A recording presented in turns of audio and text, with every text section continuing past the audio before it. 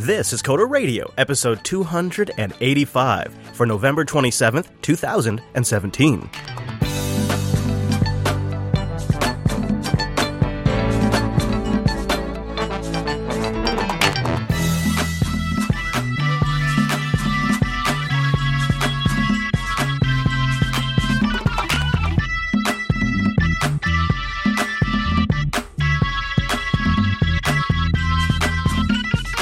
Hi everyone, and welcome to Coder Radio, Jupiter Broadcasting's weekly talk show taking a pragmatic look at the art and business of software development and related technologies. This episode is brought to you by our two fine sponsors, DigitalOcean and Linux Academy. I'll tell you more about those great sponsors as this here show goes on. My name is Chris, and joining us every single week is our host, Mr. Michael Dominic. Hello, Mike. Pizza here. How's you? Hello, handsome. You know what I realized is only a few more of these suckers where I'm going to say 2017 on that intro. We're like getting to the end of these. I know. Because we do these in week batches, so there's only a few more weeks. I'm not freaking out, though. I'm not either. I think 2018 is going to be the last year. Period. I thought you were going to say something really dramatic, like the last year of Coder Radio, and then we'd insert some sort of dun dun dun. I don't believe you. That's likely. We might have to change it to the Windows Action Show, but we'll get there. Oh yeah, we will get there today. I'm actually pretty surprised at the amount of engagement, as they say, this got on Twitter when our little challenge here was announced. We do have many things that we've been gathered here to talk about today, Mr. Dominic. We gather around the table today to discuss many of things, of which some of those things are developer shortages. Did you know that there is a dramatic developer shortage and there is just not enough talent? Did you know this? Kind of. I was trying to get you to bite. We've talked about this a lot, and this is once again a topic. If you are in San Francisco, I am sure there is a developer shortage. I believe you, Mark. I believe you, Apple.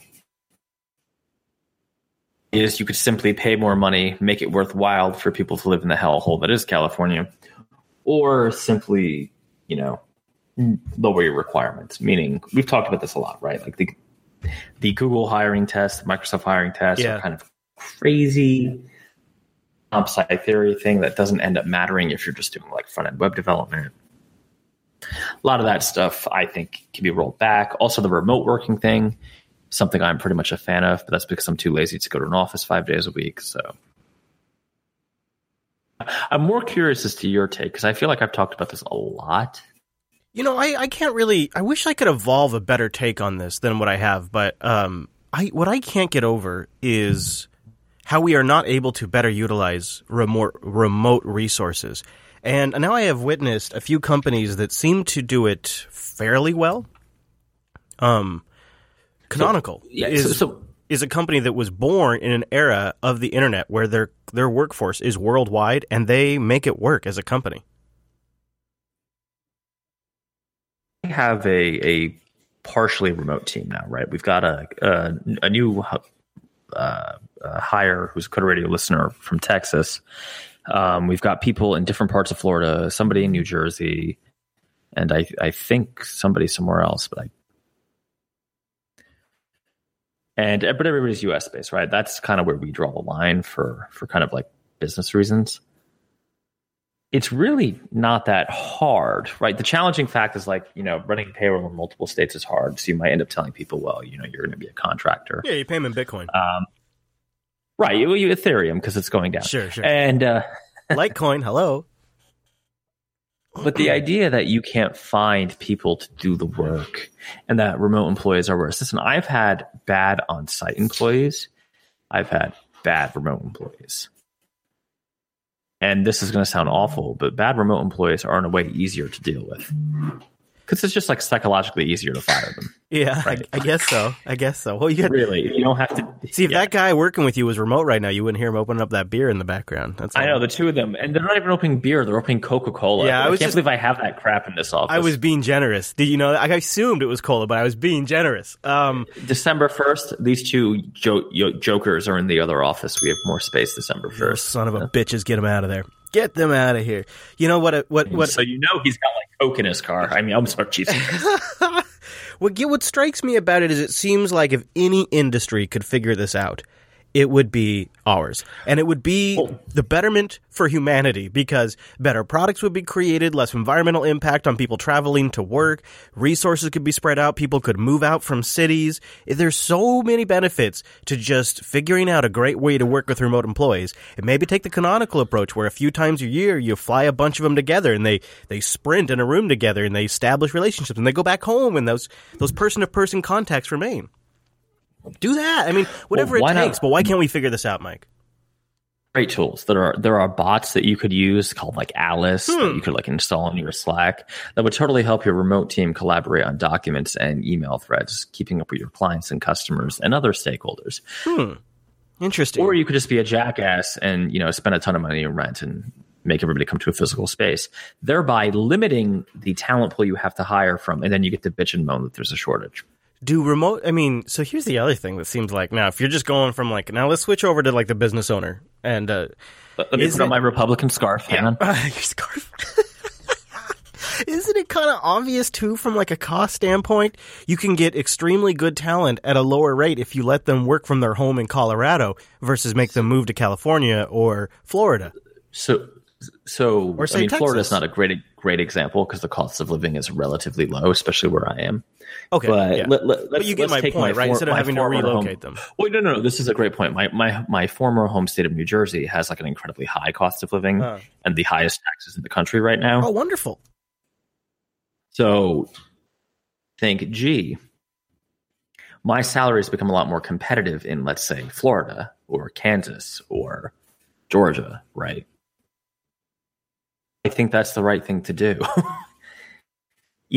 People can make a good wage for where they live, and your business can be. And it's not even a compromise for them. Like, legitimately, if say I had no family attachments here in Washington, I could move my RV. I live in an RV.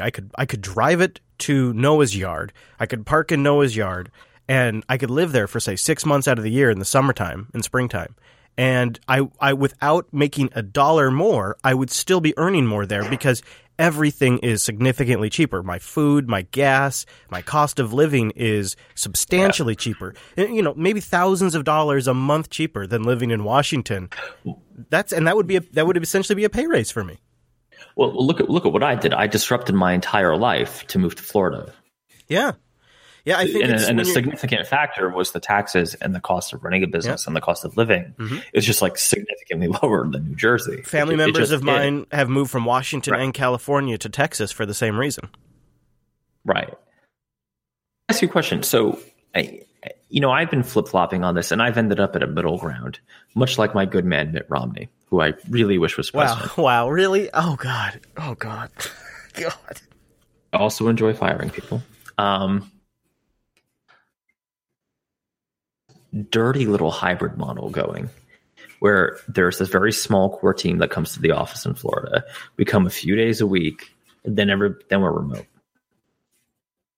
Yeah, so it's sort of a hybrid approach, which is not super. I mean, we have I would say even a further hybrid approach. Like we see each other once or twice a year, and that's about it, really, except for a core set of people. But we have most people are remote. I come into the office either the 2 days a week I'm supposed to, or, I have an 18-month-old at home, right? So sometimes having a physical space that's not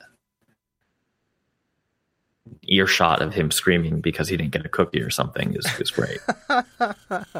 Yeah. He's 18 months, and he's advanced on those terrible twos. So it's, Yeah, I had a brilliant plan to podcast out of my garage until I had 3 kids and their bedroom was above the garage. So I thought that's how I was going to save my money. I wouldn't have an office space. You see, I was going to save the money, and I thought that too, right? Yeah. If you listen back 6 months ago, I was like, I don't need no office space, and I was like, yeah. So I leased an office because I can't take it anymore. Yeah.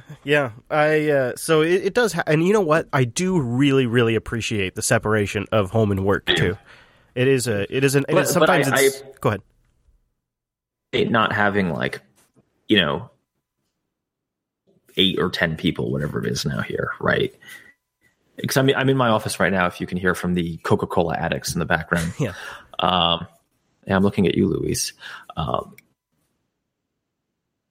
it's different, right? Because if you had an office where it was mandatory 5 days a week, I feel like people don't get their best work done 9 to 5. I don't. Right? I really don't. I do my best work at, between like 9 and midnight. Because I'm old now. It used to be like 12 and 4, but I can't do it anymore. It's 9 p.m.? 9 p.m., really? You're still doing 9 p.m. to midnight, huh? 9 p.m. goes to sleep, right? The kid's asleep at 6. I hang out with my wife, Laura, for maybe an hour or two. And then, she'll go she goes to bed because she's up with him at 5. So, I watch Star Trek Discovery. I do 100 and something jumps in about an hour. It's fun. Boom, boom, boom, boom, boom. Yeah, and sometimes you tweet about it too. So let's talk about this article before we get into more of the hoopla this week, because you found this. Modern JavaScript explained for dinosaurs. So I love this. I love this graphic. I'm going to leave it up on the screen while we talk about this. So I just want to jump in here. Have you noticed the theme, Chris, in people sending us things that are like for dinosaurs or by dinosaurs? Oh, no. I feel like there's a message. Like there's some subtext here. And we're not that old. No, but we've seen a few things. We've seen a few things. That's what it is. Once you start seeing a few things. I've been to Reno several times. So, of course, I've seen a few things. Yeah, so it's the comic stars front-end devs used to just need HTML, CSS, and JavaScript. Now, apparently, they need to learn about Node, NPM, Grunt, Gulp, Webpack, Babel, as I always mispronounce it. Wait up. What the heck do I need for the front end then? Oh, that's just the back end. Get it? That's just the back end. That's good. That's quite good, actually, because it's true. Gosh, that is one thing. And I know it's just not the same, but if you time traveled back and went and told young Chris how things would be built today on the servers that he was setting up back in the day, he wouldn't have believed you. He would have said that's not possible. You can't do that. You can't use JavaScript for that. You can't do that. Are you crazy? That's not possible. Yeah. I love it. All right. Well, let's take a moment and let's talk about our sponsor this week, DigitalOcean. A lot of these things you're going to run. Like we're going to talk about Alice here for a moment. You know what? You're building infrastructure. You want to do some deployment. You want to prototype things. You want to work with clients. You want to put it in production. DigitalOcean. It can do all of those things. DigitalOcean.com. You go over there, you create your account, and then apply our promo code CODERDIGITAL. One word. Boom. You put that on there, you get a $10 credit, and then you can get a droplet started in less than 55 seconds. Every machine is SSDs. Oh! All SSDs. I love it for like the $5 a month rig all the way up to the ones with hundreds of gigs of RAM. Yeah, I said hundreds, and terabytes of storage and unbelievable amounts of transfer. They have all kinds of different options too. You can have team support. You can have monitoring, alerting to get metrics and alerts if there's an outage on your droplet. They have load balancing as a service, a fully managed service that works right out of the box to distribute incoming traffic to increase your application availability. Private networking that doesn't account against your storage or your transfer, which is great for like proxying or backend databases or backups, object storage, block storage, both of which have different and very useful applications, straightforward pricing. My favorite rig is just 3 cents an hour. They'll give you 2 gigs of RAM, 2 CPUs, 40 gigabytes of SSD, and 3 terabytes of transfer.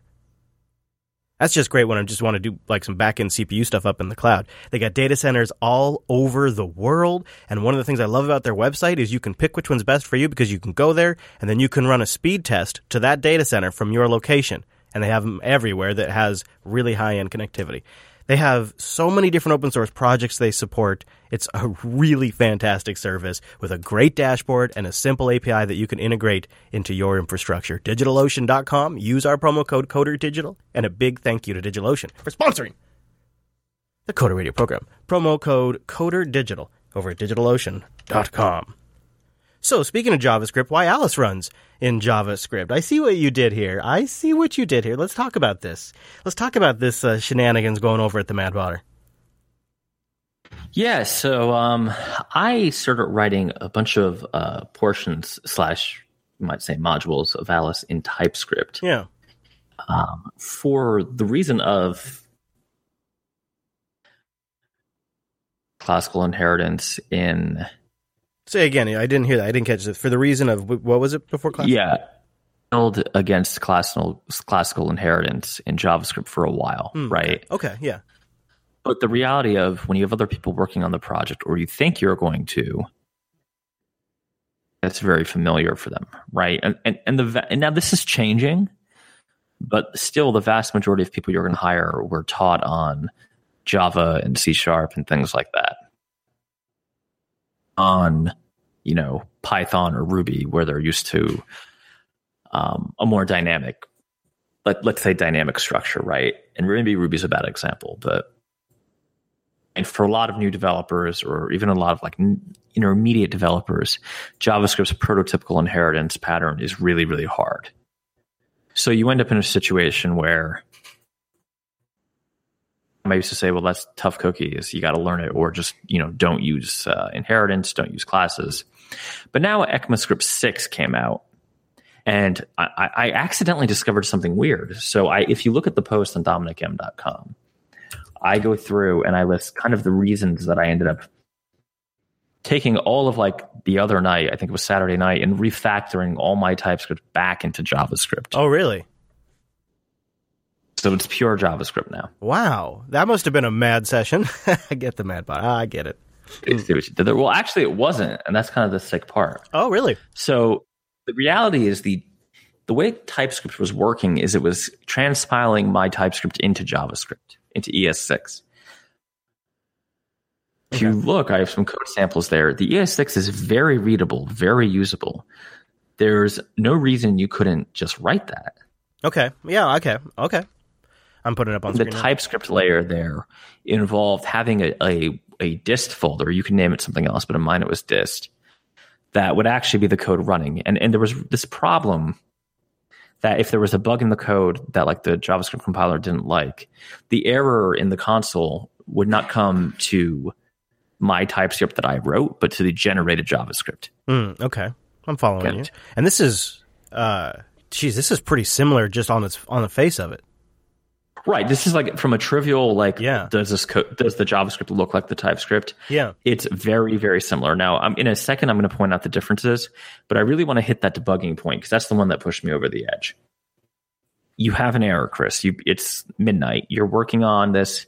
I need to do a demo of this next version of Alice on Saturday, this coming Saturday. I'm flying to New York on Thursday. I need to do this demo on Saturday. Geez, okay. The exception I'm getting in the console, it has nothing to do with my code. It's the compiled, transpiled version of my code. Okay, I'm following you. I'm tracking you. That's not what you want, right? Because think about it. How would you go about fixing that? Well, you'd go look at the exception and you'd go back to your TypeScript code and figure out, okay, what did I do in TypeScript that caused that behavior in JavaScript? Exactly. Yep. What's wrong with that? Alice is getting kind of big. Okay. That's what's wrong with that. Yeah, it's getting to be quite the chore. Getting to be not scalable. Yeah, okay. I'll follow. And on its face, it's kind of a bad idea. That, this app is getting more complicated. There's a lot of asynchronous stuff going on. A lot of network requests that have to happen at certain times. Timing. Are you saying you're proactively addressing technical debt? Right. You are. I guess I could. You are. You could say that. Yeah, you didn't even realize it. Look at you. What a good boy. Look at you. I didn't realize. Taking my own advice. Yeah. So then on a whim, I kind of looked at the dist folder. Okay, what does this compiled JavaScript look like? I expected some gnarly stuff. Then well, that's almost exactly how I would have written it if I wrote it by hand. It's the ES6 class. That's a big difference. That's a moment where it clicks and you go, oh, okay. So that's what I did. I did a git reset hard, and I rewrote everything in ES6. Boom. And that's where we are now. Now, you mentioned a good point about the... the thing I had to give up, right? What was it? Now... I'm an old fogey, so I use the term static typing. I know the more in vogue thing is strong typing, and I know they're not necessarily always 100% the same thing. Okay. But for the sake of argument, let's call that type checking. Okay, disclaimer made. I got you. Disclaimer made. Because this is an hour podcast, and sometimes you can't go that low into the details. All right. And in my blog post, I actually call that out, because I wasn't going to write that as a section, because it does undercut my argument a little bit. But... yeah, I see. You need static typing as much as you think you do. Doesn't have it, and people just write tests to basically replicate what the compiler does if it were statically typed. I have, when writing large-scale JavaScript, generally have nothing to do with static typing. Okay. And everything to do with like weird callback hell, right? Like JavaScript tends to work, particularly in the node space, right? Like that's a lot of callbacks. Yeah, there you go.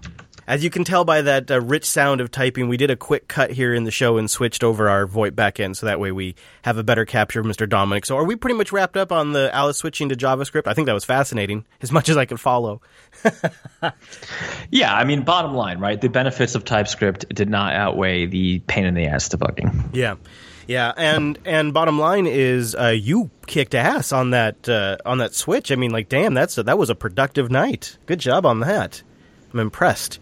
And then you have one more Medium post that we'll have in the show notes, with a beautiful picture of Krispy Kreme donuts on why you might not need TypeScript or static typing. Yeah.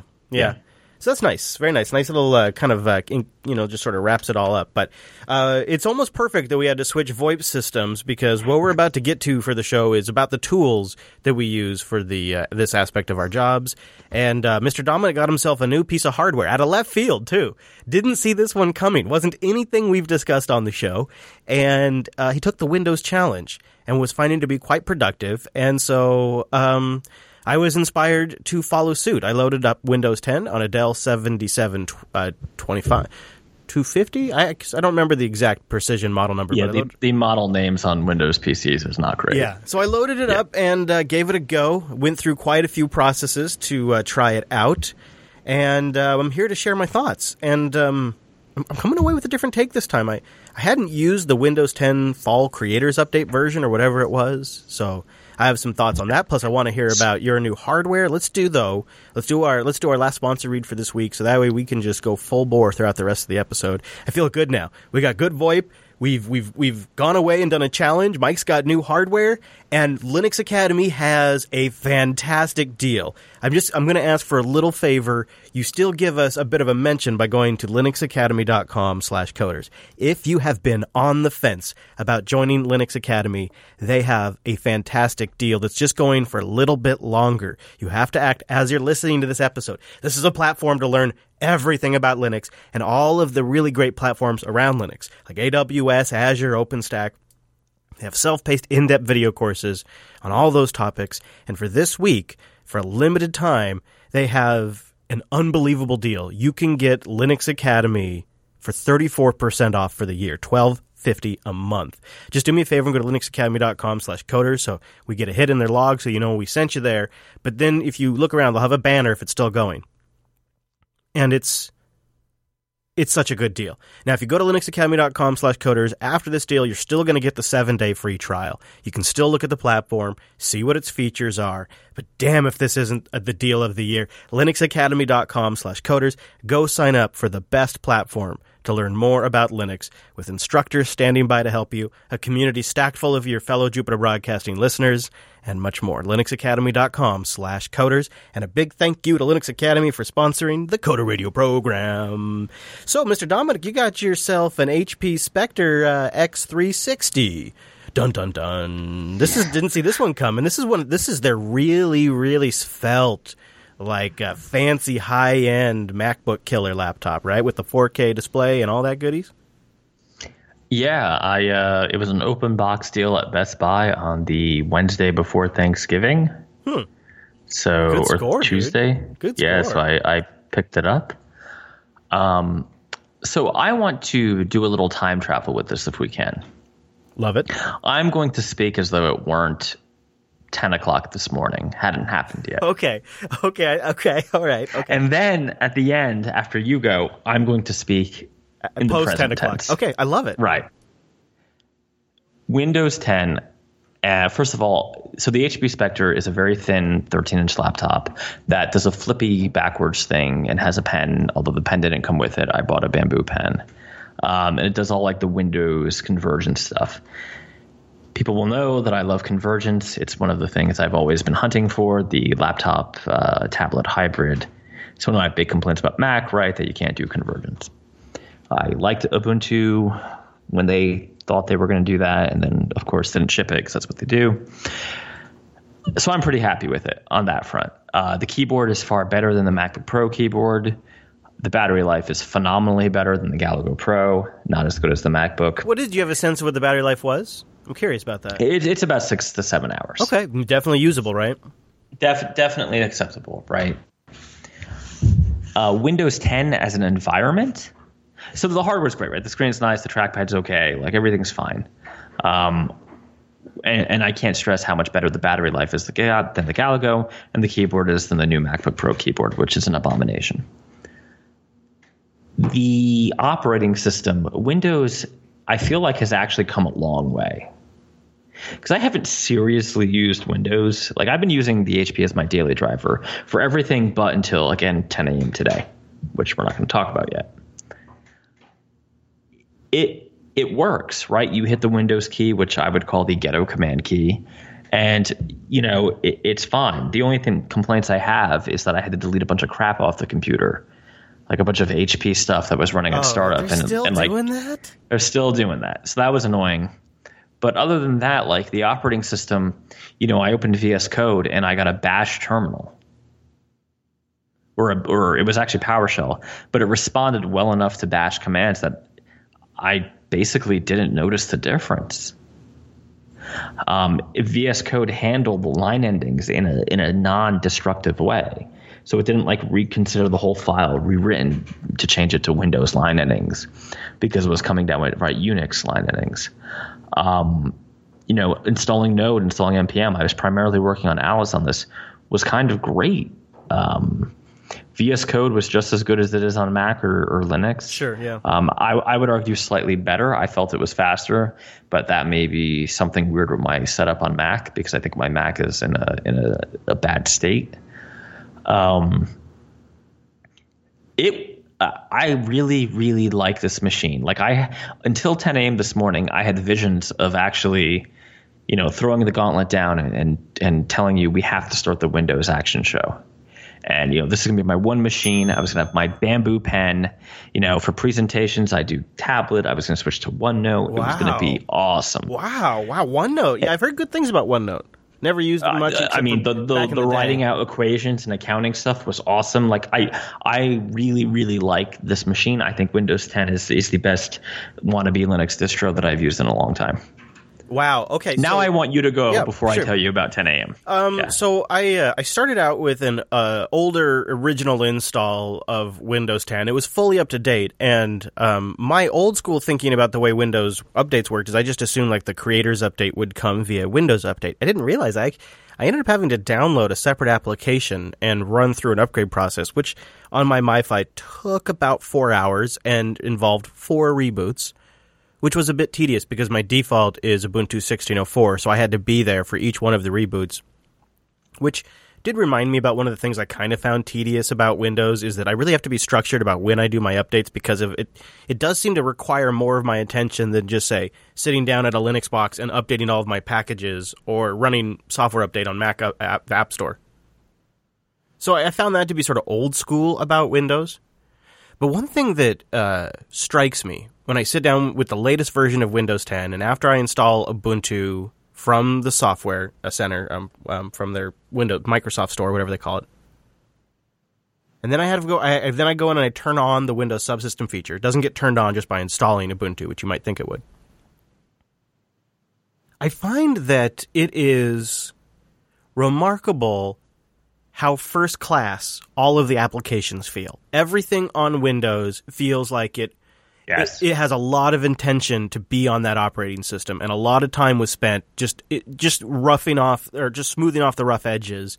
Slack and Telegram and Steam and obviously Skype. It's the little things, right? The way the I'm sorry to interrupt, but the way the title bars change to mimic your environment colors. Right. And I have the photography setting on where it does nice landscapes and everything uniformly changes. There's no ugly duckling. The Windows Mail app, the stupid UWP one, is actually, I would say, far superior to Geary in a lot of ways. Yeah, it is, I think. I agree. I actually found it to be, I was pleasantly surprised. And I after I modified the settings of the start menu quite a bit, I disabled Cortana from the taskbar. I just took that off because I want the real estate.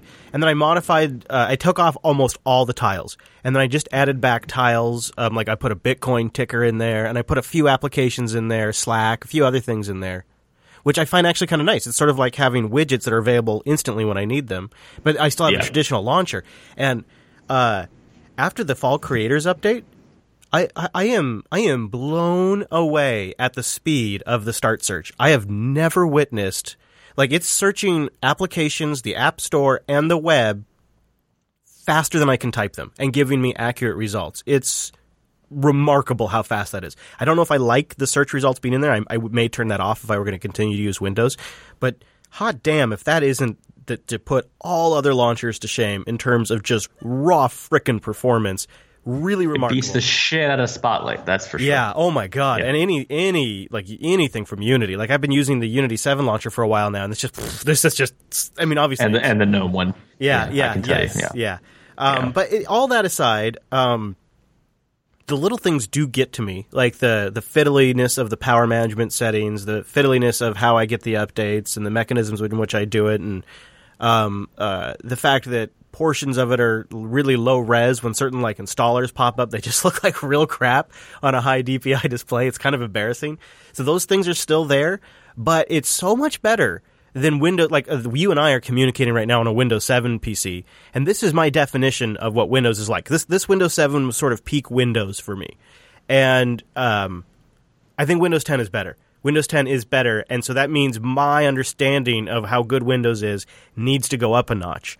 Because Windows 10 is better, especially once you turn on the Windows subsystem and you install Linux, and a pick, and my pick of the week that I'm going to give you guys in a couple of minutes once you install that, if you're a Linux user.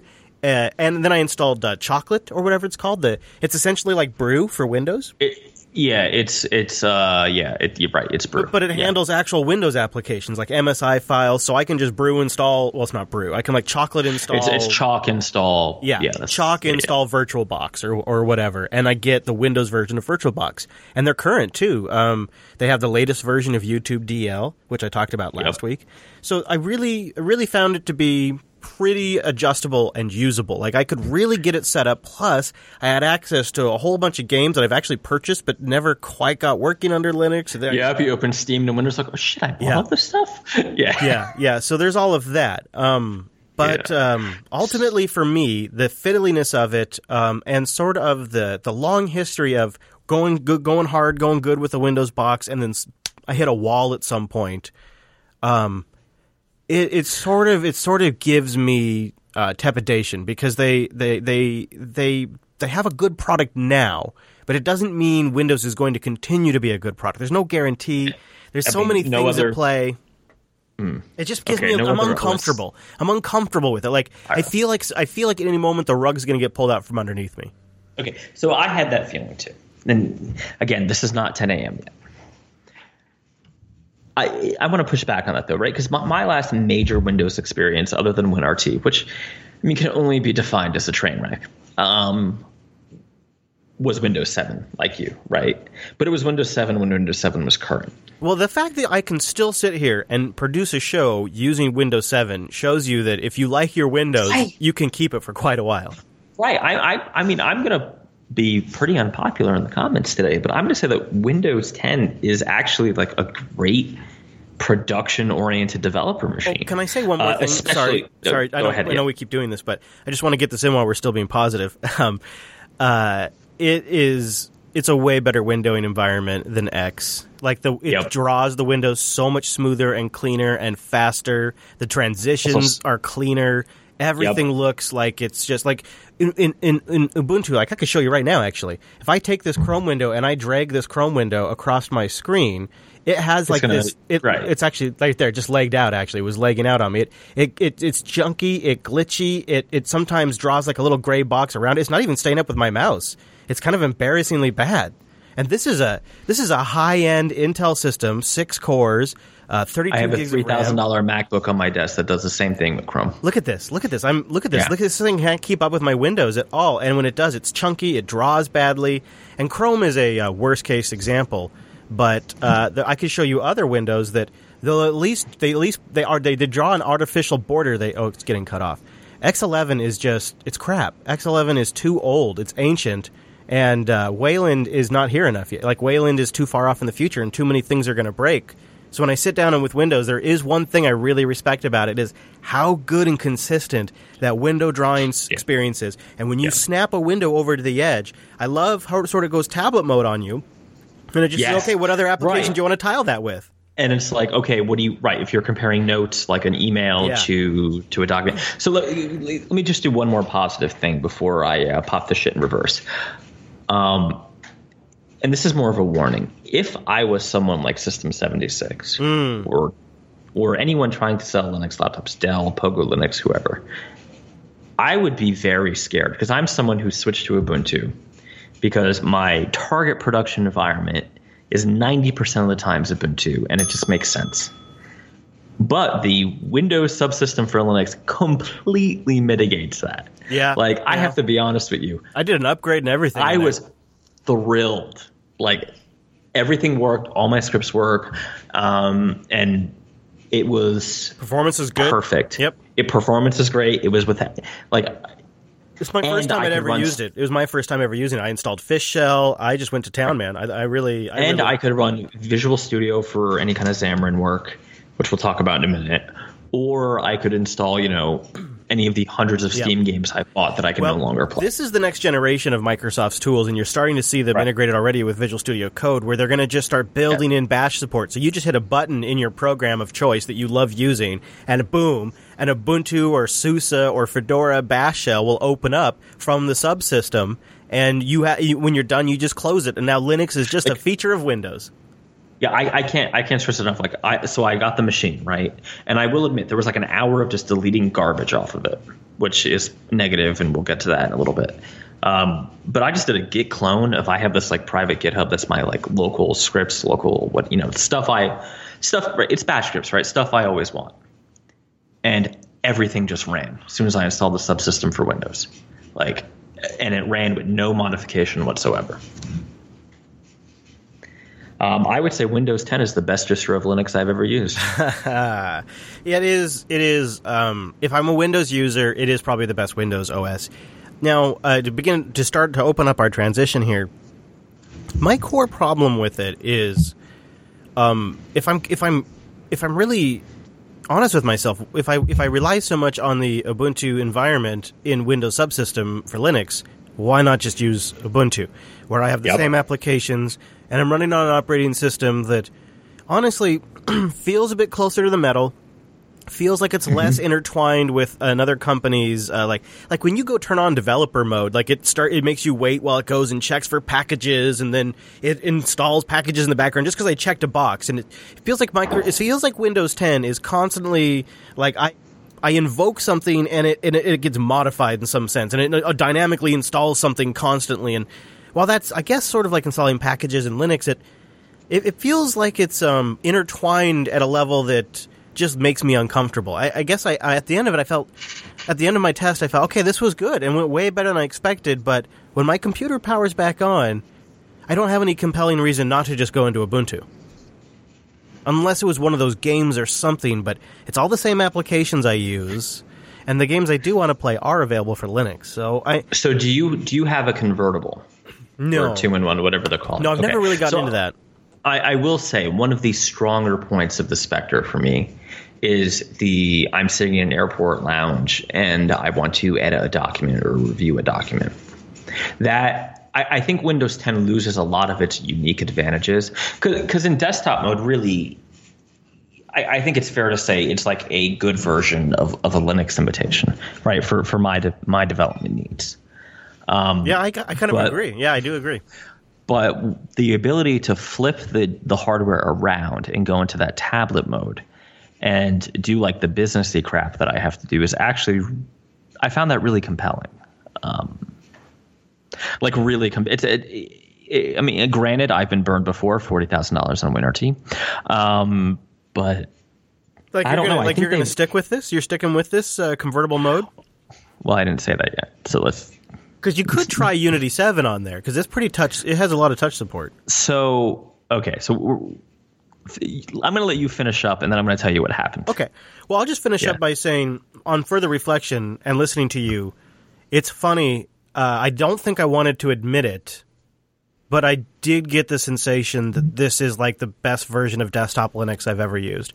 Because with Ubuntu there, and the fact that I now have a package manager, and again, my app pick here in a couple of moments, all those things really gave me the sensation. Plus, I have SSH open to a bunch of Linux boxes already, so it really did feel like Microsoft was trying to go for like a Linux dev workstation kind of thing with Windows 10. It can also be like a gaming experience. I mean, it can be other things, but the way I ended up configuring it after I disabled Cortana and a bunch of the start menu crap and tuned down some of the stuff, it felt a lot like Linux to me with a really good compositor. And I had a Ubuntu VM, I had a Ubuntu command line, and I had a Fedora, an OpenSUSE Leap command line. And it was, I don't know, I guess if I'm being totally honest, if I'm looking at this from a Linux advocate position, it kind of scares the hell out of me a little bit. The fact that it didn't give me the sensation of switching, though, sort of gives me some peace with it, because I still walked away with it. Well, that's close. It's pretty good, but it's not actual Linux. All right. So I want to say that up until 10 a.m. today, it was going to be with or Ubuntu, with or Pop! OS. I'm all in on Windows 10. This is the perfect environment. But there is a third party, a third force in the world here, who, like Sauron, gives you a ring of power that is hard not to put back on. And that is, of course, a Dark Lord in a stark white room, Mac OS. Oh, Mac OS. Okay. All right. Okay. What is it? Is it Mac OS or is it Xcode specifically? So that's an interesting question. It's Xcode, right? I got into a weird situation at 10 a.m. where I needed to do something that it was impossible to do on either of the two laptops I had with me at my desk, my Galago Pro or my HP. I had to drive home and go get my MacBook. Oh boy, that's a moment when that happens. And the whole world, like this whole 4 or 5, 6 months just came shattering down. Yeah, and when you're like, you have that moment where like, shit, if I'm on an island and I can only take one computer, it has to be this. Well, no, computer. I'm flying to New York on Thursday, right? So it was like if I was already in New York and this thing came up and I only had these two machines or one of these machines, this would have been a major issue. Wow. So I'm back on the Mac. Not by choice. I actually think the Mac is probably the worst of these three options. You think so? So it's weird. I can't believe I'm ever saying this because I never thought I would. It's not the software. The hardware on the Mac is actually my problem. It's the keyboard. It's the okay. Yeah, I agree. The keyboard's not great. I have one. I have the first generation TouchBook Pro, which I ended up using as my editing station, and I definitely don't like using the keyboard. I like the keyboard on the Dell Precision laptop 10,000 times more. I like the keyboard on the HP and the Galago Pro more. Yeah, but outside of that, I still think they make some of the best damn hardware out there. So at least it's got its quirks, it's got its limitations. You got to have dongles. I'd like all those things to change. But if your workflow requires, like in my case, it's Final Cut. My Xcode is Final Cut, and I can't find and don't bother writing me, and I don't want to hear it. I've spent so much time and money trying other editors, and I keep going back to Final Cut. And so it's like me. It's like if I can only take one computer with me on the road, what I've been tempted to do is just not edit video as much anymore. It's sort of been my solution, but it's not a great business move. Yeah, I have I've tried all kinds of crazy things to remove this dependency on Mac OS, OS 10, whatever. A bit, though, don't you feel like they are going in a better direction now? Like, there's obvious blowback to this keyboard, and Apple is not deaf to these things. But that requires spending. I mean, not that I've ever been shy about the next one at WWDC will have a brand new keyboard, I bet, or a totally updated keyboard. Well, so there you go, a little 2018 prediction, boom. Right. Marco Arment wrote that post, right? The best Mac ever. And he's been pretty shockingly critical of Apple, frankly, about his distaste with this machine. And I wound up buying a used 2015 MacBook Pro that has all the ports, still has a high DPI screen, has the old keyboard. And I'm at the place where I've already bought the dongles, and like the HP is also USB-C. It's the damn keyboard, right? Because I can't like rip out the keyboard and put another one in. Granted, I use it in docked mode most of the time with the code Blue Cherry. What the F are you complaining about? Because when you're on the road for a week and a half or 2 weeks, and it's the only keyboard you have, and the key starts sticking, it's actually a huge pain in the ass. Mm-hmm. Yeah, I agree with you there. Because those are the situations where you're probably under more pressure than you normally are. So everything hurts a little more. Yep, I agree. Yeah, I agree. I think it's a bad time to be a Mac user right now in 2017. Right. I think in 2018 to be a high-end Mac user. Yeah, right. I actually think the trade-offs they've made make a lot of sense for like your sales guys, your non-developers, your CEOs, here's the thing I think though. At the end of 2018, you're going to have the iMac Pro, which looks like it's going to be a pretty powerful computer. And now there's rumors that they're going to have an embedded A10 processor in there, which I would hope would be for Xcode development. Say goodbye to the simulator if you have an iMac Pro. And then at the end of 2018, they're going to have the Mac Pro, which they say is going to be a modular Mac. I would bet you in that mix too at WWDC is also a new MacBook Pro with an updated keyboard, and then it's the year of the professional Mac or whatever the hell they'll call it. And I don't know. I mean, the keyboard's there because they refuse to make it not as thin as possible, right? And every year it has to get thinner. But they've already done one update to it that made it a bit better. The latest generation has had a modification. The thing is to totally redo that, you have to redo the whole top, the whole housing, and so that's going to take. And you may have to add a couple millimeters. It's going to take a year. That's going to take at least a year because you're going to have to redesign that. You have to come up with a solution. You have to then come up with a design. Then you have to come up with a way to build it. Then you have to make the machinery to build it. It's going to take them a year. I don't think they're giving. I think you're crazy. They're not going to give up on the butterfly switches. No, they're just not. No. They'll just give them. I would be willing to bet they could come up with a way to give them a better feel. Because here's what I think they did. Because one thing I'll give the keyboard is it sounds like a keyboard. Like it's clack clack clack clack clack clack clack. Like it's a clacky laptop keyboard. It sounds like chiclets. Yeah, but it's got a sound to it. Tack tack tack tack tack. Like they focused on the sound of that keyboard, and they didn't focus on the feel of the keyboard. It's so Johnny Ives. It's so obviously a Johnny Ives thing. They focused on the design and the look and the wiggle of the keys, which they are right. They don't wiggle as much which is nice. They feel more solid. The problem is they don't travel, and your keys end up slamming, and they get stuck. They get stuck. You have to read. You're typing wrong. You have to type lighter. That's what they'll probably saying right now. And then at WWDC, Apple will have reinvented the laptop keyboard with a brand new butterfly keyboard switch with better travel, better feel, and a new improved clacky sound. You watch. So let me just take it a notch higher. Maybe if your need is high-end Mac, you ought to be on the iMac or the iMac. Yes. Probably not the iMac Pro, but the iMac 5K if you're a developer. The iMac Pro devs don't really need. Yeah. I actually don't like that they gave that the Pro name. That's actually iMac Pixar Edition. You're kind of missing. Right? No, it's not just so. No, let me rephrase it for you because you're not spending enough money. If you want to be a high end, this is real. Think about this. If you want to be a high end iOS developer, then you should be doing your primary development on an iMac Pro. But of course, you need to travel, obviously. So then you need to get the smallest high end MacBook Pro, so that way you can travel. 13-inch. Of course, you also need a couple of iPhones to test on. So you're going to need an iPhone 10 and an iPhone 8 and likely an iPhone 7. You're also going to need an iPad 9 and an iPad 12 to test on that. And then you're going to need to kind of keep those devices up to date because each new iteration generally introduces new CPU features, new performance, new screen stuff.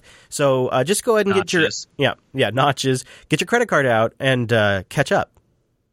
I actually agree with you. I think about it right now. Like, forget about if I could liquidate all these devices and money was no object, what is the best one machine that I could buy? And it's pretty clearly a 5K iMac. Yeah. If you didn't need to be able to travel places and do presentations. I didn't need to be able to. Well, it would be like a 5K iMac and like a 13-inch MacBook Pro, right? Yeah, that's two like $3,000 computers. So they're $6,000. Yeah, $6,000. Yeah, I still need to be able to like generate code signing, and this is always the crisis that comes up, right? Someone needs a build on some new device, and that can only realistically and conveniently be done on Mac. Yeah, the Mac is the platform of the mobile app developer, and Windows is trying to position itself as the platform of the web app developer.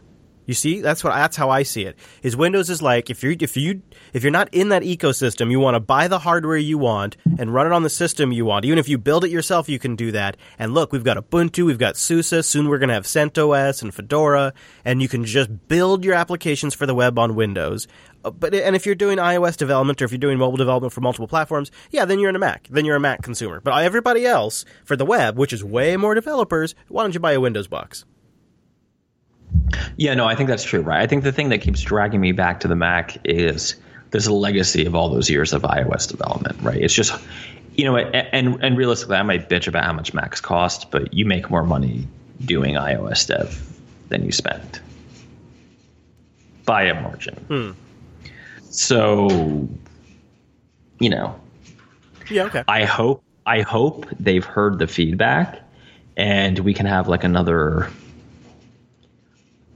turn more toward like they really need a change like Microsoft seems to have undergone, where they focus on the developers and the pro users and stop like they have this sickness where they're obsessed with thinness, and I know that sounds flippant, but really that seems to be the root of all their problems. Well, okay, so now everything we've just outlined, all the devices you need to buy.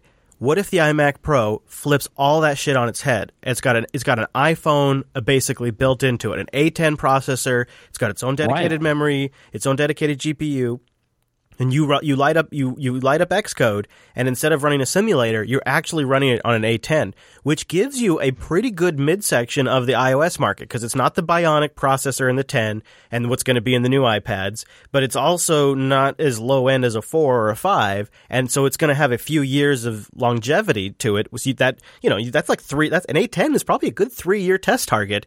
You may be able to buy less devices because you'll be able to simulate the screen and the notch and all of that on the Mac, but the actual code execution will be happening on an ARM chip, which would be a game changer for iOS development and may mean that you don't have to buy an iPad and an iPhone. You buy an iMac Pro, and it successfully emulates those things now on its huge-ass 5K display.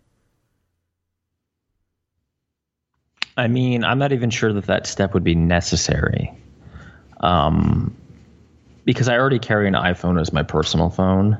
Right. Yeah. But don't you think if you could simulate an iPad with hardware A10 processor so that's not my main complaint about the Macs, to be honest with you, is that I have to buy the peripheral devices. It's that I don't have enough. It's expensive. It's that I don't. Well, it's not that expensive compared to not being able to upgrade the devices. Okay. Oh yeah. And okay. Like this MacBook Pro on my desk may be the best bad compromise right now, but I can see myself handing this to someone shortly if they come out with one with a better keyboard, because I just travel too much. Or one that can take more than 16 gigs of RAM, or one that can have more than 2 terabytes. It's not even the RAM. It really just is the keyboard and like the hardware and the touch bar and all this. Well, my point is they're limited to a couple of years now. These machines are no longer like the 2015 MacBook Pro that Marco goes on and on about isn't super upgradable itself, but it's still a multi-year machine. And I say that because I have I think it's a 2013 late edition MacBook Pro that I run Arch on, and it's still a really good machine with dedicated 700 series NVIDIA graphics, I think, or something along that lines. SSDs, upgradable memory. I mean, it's still a very good machine all these years later. I don't think my TouchBook is going to get that longevity. It's too static in its configuration. I mean, I don't think, and this is kind of my problem, this current MacBook Pro on my desk is not going to get that more than a year out of me, because it's going to get too old too fast, and the keyboard is going to bother me too much. I honestly, like, I had a 10 a.m. this morning when I had to go run out and get the MacBook. Mm-hmm. I was like, well, why the hell don't I just carry the MacBook? Right. And it was because I hate typing on that keyboard. So, like, I viscerally hate it. Is it ridiculous then for the Mad Botter Inc. to consider like a business lease program where you get upgrades every 2 years and, you just essentially pay into a program? And yeah, but Johnny Ive is still there. Yeah. Like, you and I don't agree, right? Like, I don't agree with you that this trajectory is going to change. I think they'll make minor changes to the butterfly switches that will make it slightly better, but they're not going to go back and do like chiclet switches or they're never going to do cherry switches, which no laptop does. So then that's asking too much. Yeah. Well, there are some. They're just huge. I agree. And it may be like since we've been doing the show, and even before then, for years, I've had this poisonous dream of I will have one laptop that is my entire workstation. And I have spent a freaking fortune trying to make this happen. And you know what I'm realizing, Chris? That is just a stupid thing to Desktops are so much better. I mean, I love my laptops, but desktops are just such better long-term performance systems. Like, the parts are different parts. They're just made of different stuff, and it's... Right, and they make different compromises. Exactly. That's what it is, yeah. Yeah. I mean, I think about it. Would I mind a shitty keyboard on a laptop if I really only had to use it, every once in a while for travel or on the couch? And the answer is probably it would bother me, but not as much. But like even just like putting a laptop and using it as a second screen to a monitor like I am now, that's actually kind of a kludgy compromise system, right? I have all these cables hanging out. Mm-hmm. It really is kind of a kind of jerry-rigged sort of setup. I don't know. Whereas my PC upstairs, my workstation upstairs, I have a built-in graphics that has 3 DisplayPort connections, and I just pop, and it feels like it's built for that purpose. Anyways, I guess I'd wrap this up by saying I find this interesting because it's very similar to my observations, but I'm left wondering now what happens with the HP. Do you keep it? Do you sell it? Like, what happens now to the Spectre? Well, I mean, it's going to become somebody else's machine, right? Like, that's what's, yeah. I mean, it's a nice Windows box. That's a nice Windows machine. It'd probably be a really good Ubuntu box too. Yeah, Ubuntu's burned me on the touch stuff before. We'll try it with Unity, because I know a friend of the show, Martin Wimpress, he uses, he has a slightly, one like generation older and has a tremendous amount of success with Ubuntu on there.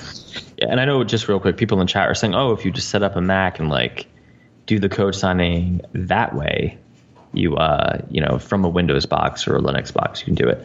Yes, you can. In Visual Studio for Windows, you can do that. That, in practical terms, really doesn't work. Yeah. Especially if you're traveling and there's no one in the office, the Mac is behind a locked door and somehow like restarted and didn't turn back on or something. Yeah. I wanted to put a call out. I should have made this at the beginning of the show. Maybe I'll try to remember to do it at the beginning of the show next week. Episode 300 is out in the way out there, like just on the edge of our render distance for Coder Radio right now. And we would like to invite, request, ask for a potential like Coder Radio remix art for episode 300, like a special edition, maybe something we could put on some swag, something that signifies Coder Radio 300, something unique for the milestone. And if we got it in time where we could convert it into swag, we put it up with 300. So anyways, I'm just kind of soliciting that, and email Angela at JupiterBroadcasting.com, not me or Michael, because likely will get missed. But this is going to be a mission probably for Ange here in the future, and I think she'd be more than happy to receive some submissions. So email Angela at JupiterBroadcasting.com if you have any. I don't know, if you just want to get involved and help celebrate episode 300, we'd really appreciate the submission. Probably should have mentioned that earlier in the show, but I'm mentioning it now. Well, Mr. Dominic, our experiment with Windows wraps up. I'm back on Ubuntu, and you're on the Mac. I do want to give my pick of the week before we get out of here, because if you're on Windows and you feel like the last I did, at least after I installed the Ubuntu and Windows subsystem for Linux, I really felt like the weakest link was the terminal, the command prompt. Just old. Feels so old. It's so Windows. And so I got Commander at commander.net, cmder.net. It's a portable console emulator for Windows, and the author says it was created out of pure frustration over the absence of nice console emulators on Windows. It's based on amazing software and spiced up with the Munuka color scheme. It's gorgeous. It's sort of a dark color scheme.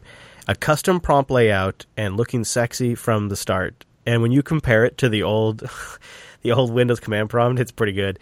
And the nice thing is you could just like toss it in Dropbox, and it keeps all the configs in the local folder, and then each Windows box you run from, you could just open it up and all of your settings, your terminal layout, and all that stuff stays with you, which sounds pretty cool. There are other terminal apps out there for Windows, like ConMU and others, but this is just really simple, light. It's like a 50 megabyte 7Z download or a 100 megabyte and they got like an 8 meg version, just like a mini version. It's just a nice portable console emulator for Windows. When you combine this with whatever the Chalk or whatever it was, and the Linux subsystem, it's a pretty nice experience, and it makes Windows feel a lot like Linux. You know, when you get a good terminal on Linux and you get it all configured the way you like, felt like that. cmder.net.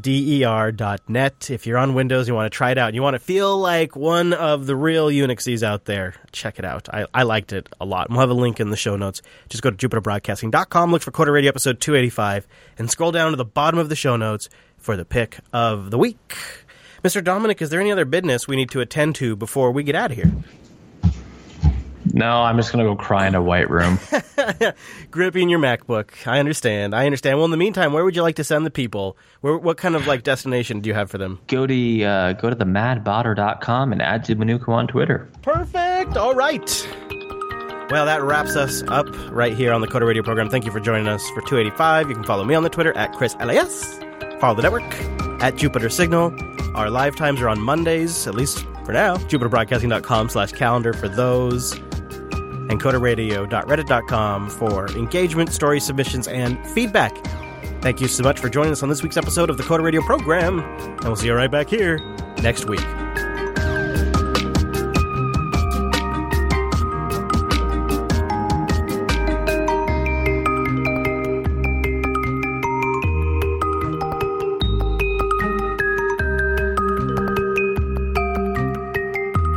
Get the hell out of here.